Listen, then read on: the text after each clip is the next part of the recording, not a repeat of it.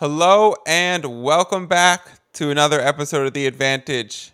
I am your host, Michael Fiddle, and I am recording live from San Diego, California. Well, I guess certainly not live because I need to stop it, edit it, and then post it, and I'm not live. So, not live from San Diego, California. It has been a while since I recorded an episode because I have not had my podcast equipment. I traveled here with my dog, Bronny. She's next to me right now. And in order to limit the amount of luggage I was carrying through the airport, I shipped my podcast equipment and the lovely UPS What Can Brown Do For You? Brown, you could bring me my podcast equipment. Brown brought me my podcast equipment, and now I can record. So today is going to be an episode about free agency reflections, and I am going to use the NBA Finals odds as a way to work through some of the teams, some of the major moves, some of my reflections. I'm not going to go too much in detail. I'm just going to kind of go quick hitter. And there are a few teams that I have placed bets on, so I will mention those right now as well. Boston Celtics are the current favorite to win the 2023 NBA title at 5-1 after acquiring Malcolm Brogdon and Danilo Gallinari. I think these are really good moves for them. I don't think that line holds much value. I do think the Celtics are going to come out of the gate and win a lot of regular season games. They could potentially win the Eastern Conference or be a top 1 or 2 seed. I would be pretty confident in that if they stay healthy. But I don't think that line has much value, and we don't have playoff seedings or win totals yet, so we will move on and not go too in-depth on the Celtics. The Clippers are 7-1 to win the title. I got this line at 8.5-1, and I bet it. There are people who still believe the Clippers at 7-1 holds value. I think it's right on that borderline. I really, really like the Clippers this year. They are the wing factory, the wing stop. They are Buffalo Wild Wings, whatever you want to call them. The Clippers are the wings. They have Kawhi and PG, most notably. But then you add John Wall, which I don't really think is that big of a deal. But you have the Norm Powell and the Robert Covington, Reggie Jackson, Zubac, Morris. Like, they have Kennard. They have Trey Mann. I can't even stop talking. They have so many bodies. They have the highest payroll in the history of the NBA.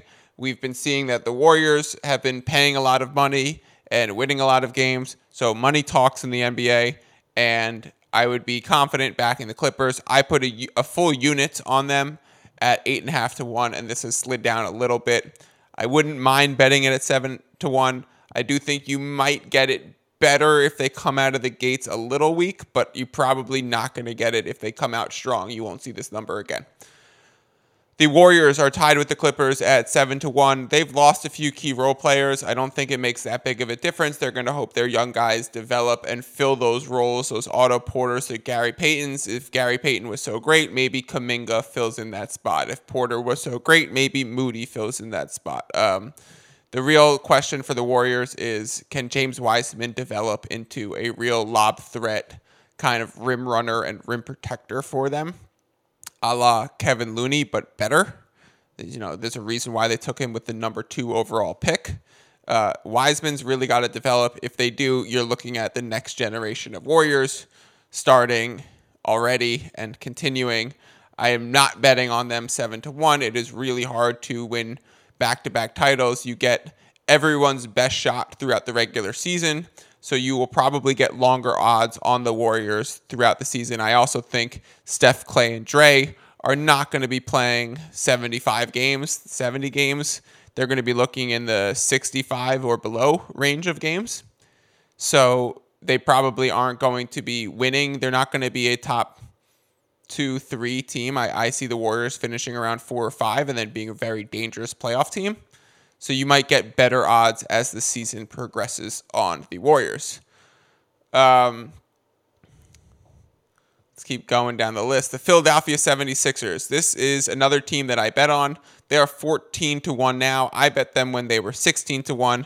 I love what the 76ers are doing. They're bringing in a lot of playoff bodies. Melton is a three-point shooter and solid defender who can play off-ball next to Harden. They brought in Daniel House. They brought in PJ Tucker. They're running that Rockets crew back. Basically, just good playoff bodies. And I think the Harden hate has just gone way too far. I would love to see FanDuel post or any of these gambling sites post props about which players are going to make the All-Star game. I still think James Harden's going to make the All-Star game this year. And we've just gone way too far into the Harden hatred zone. He's still an elite playmaker. He's still going to put up ridiculous fantasy stats. I'm buying on James Harden while everyone else is selling. He's about to get a 3 or 4 year deal. He's going to be good for the first two. It might look bad on the back end, but at 30, 35 a year for the first two, he's going to be worth it. And with Joel, he's a lethal combination. So I am buying on the Philadelphia 76ers.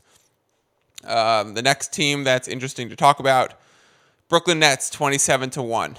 Whew.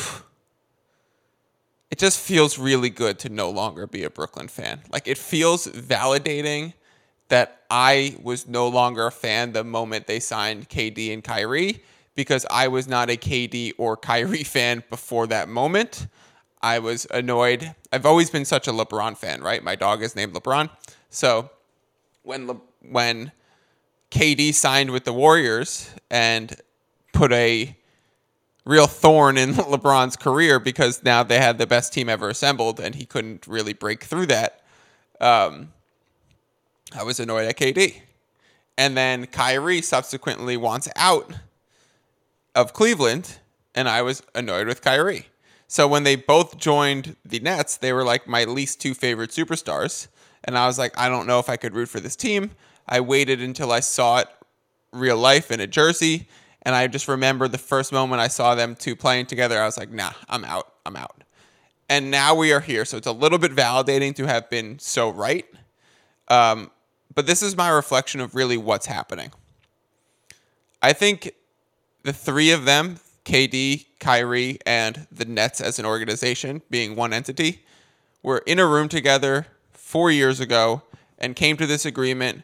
We're going to do this together. You're going to do this. I'm going to do this. He's going to do that. Three of us, three amigos. Let's ride. Russ. And Kyrie is the first one who doesn't hold up his end of the bargain.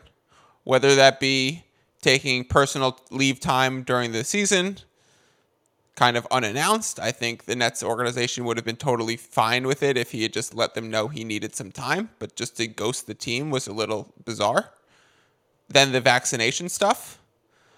So I think Kyrie was the first one who didn't hold up his end of the bargain.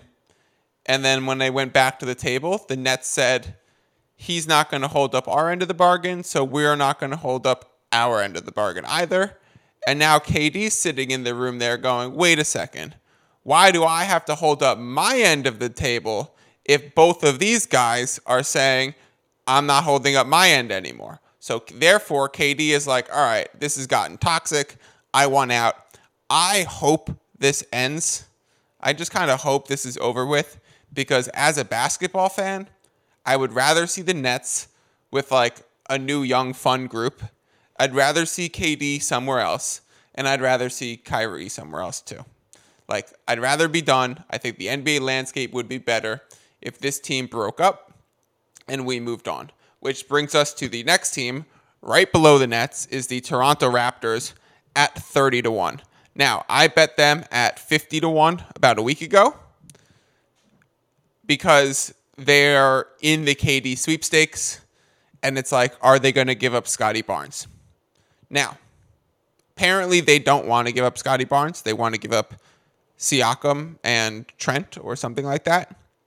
If I was the Raptors, if I was Masai Ujiri, which I'm certainly not, I would rather give up Scottie Barnes than give up Siakam, because if you're going in on Durant, then you want the best team around him as possible. And right now on this day, Siakam is better than Scottie Barnes. Yes, Scottie Barnes was Rookie of the Year, but Siakam was All-NBA. Siakam was a top 15 player in the league. Fred VanVleet was an all-star. Right now, Scottie Barnes is probably the third best player on that team. I also really like Anunoby. I would be trying to hold on to him. So if the Raptors can get KD and hold on to Siakam and Van Vliet and OG, that is the direction that I would be trying to go, and be sending Gary Trent and Scotty Barnes and limiting the amount of draft capital because you're giving them a potential future superstar. The next team, again, oh wow, we're going 4 in a row on these the finals odds, because the next 2 are teams that I bets on. 36-1, the Minnesota Timberwolves after acquiring Rudy Gobert, the Frenchman. I have always been a very big Rudy Gobert fan. I love rim protection. I think it is an essential to winning. I think it travels well in the NBA. I think it holds up throughout the regular season. Maybe it's because as a bettor, I've won so much money backing the Jazz throughout the course of the last few years, except in the playoffs. They've always cost me in the playoffs. But net total, I've made a lot of money backing the Jazz throughout the Donovan Mitchell and Rudy era. I knew it was time to end, but I also knew I would be a fan of whatever team Rudy went to. And it's not like I'm that big of a fan of the Timberwolves, but I think there's real value in this line. The Timberwolves were 40-1 before they acquired Gobert, and then they moved to 32-1 after the trade, and subsequently everyone was hating the trade for the Timberwolves, and they dropped back to 36-1. Now, the Timberwolves are definitely a playoff team. Cat could get injured. They're still a playoff team. Gobert could get injured. They're still a playoff team. Anthony Edwards could get injured. They are still a playoff team. This team is very insulated and is certain to make the playoffs. And if you get to a 36-1 ticket, if you even make the first round holding a 36-1 ticket, you are guaranteed to be profitable. You can hedge off that super easily, and there is real value in this line. I really like it. I laid a half unit on it. I don't expect the Timberwolves to win the NBA Finals. I certainly expect them to make the playoffs, and I don't think they're going to be that long of odds in their probably 3-6 or 4-5 first-round series.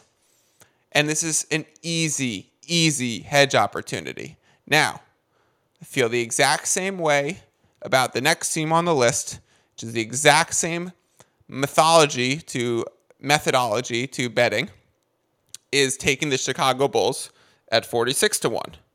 They're bringing back LaVine. They're bringing back DeRozan. Vooch is talking some shit on Twitter, and I kind of like it. I think he's going to come back a little better. Lonzo should be healthy. Desumnu, a year older and more progressed.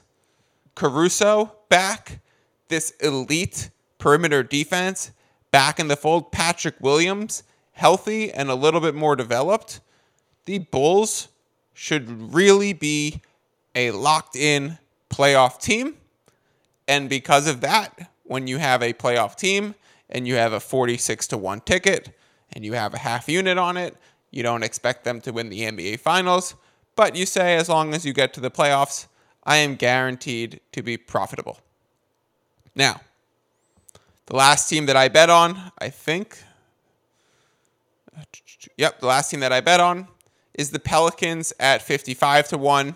Now, I don't think they're going to get Durant. I think it's a real long shot. If I was the Pelicans, similar to my philosophy on the Raptors, I would rather give Zion. I know they can't anymore because of the designated rookie extension, the Ben Simmons rule, the rule that after you sign someone, you need to wait 6 months. So that's why I think this one's probably dead. Maybe I should cash out of this at even money while I can, now that I'm talking about it. But if the Pelicans reach the playoffs, they're probably a play-in team. They're a firm play-in team this year. If they make the playoffs, if they even reach the play-in with a 55-1 ticket, this should be hedgeable. And basically what I'm doing is I'm not expecting these to win. I'm going to keep saying that over and over again. You don't expect these tickets to win. Of course, if the Minnesota Timberwolves win the NBA Finals, then the 76ers, one that I bet on, the Bulls, one that I bet on, the Pelicans, one that I bet on, they all lose. I mean, but if that one wins, it's a huge win and it covers all the losses. But we're essentially building a portfolio of futures so that when we get to the playoffs, we have locked in such value that we know we are going to come out ahead. That is the goal to doing all of this. And that is why I think the Pelicans were worth betting on, because maybe they get in the Durant sweepstakes, probably not, but they should still be a borderline playoff team, an exciting team.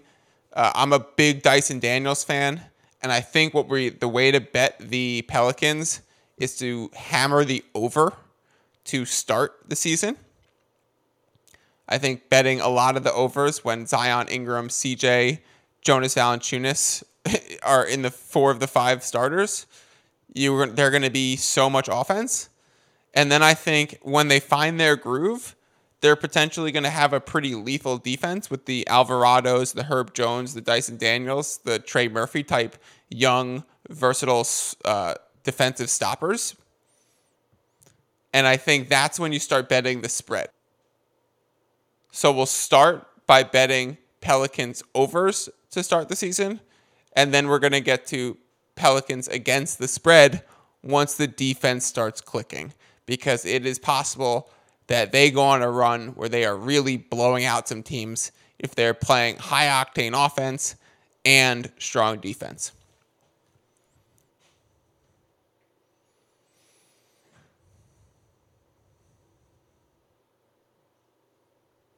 Okay, I'm looking through. The Hawks, 50-1. We could talk about DeJounte. Knicks, 120-1. I like Brunson signing for them, but we don't need to talk about it if they're 120-1.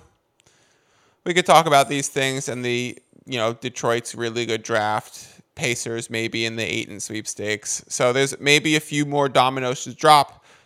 And as more things happen, I will come back and record as we get things like win totals. I will come back and record as we get things like odds to make the playoffs. I will come back and record. Oh, and certainly we will be doing MVP, Rookie of the Year, Defensive Player of the Year, all of those discussions. I will be joined by guests to do those. I think the next episode I'm going to be posting is about rule changes in the NBA, and I may have a very exciting guest for that podcast. So stay tuned. I should talk to you guys later this week and come back with some NBA rule changes. Talk to you later. Peace.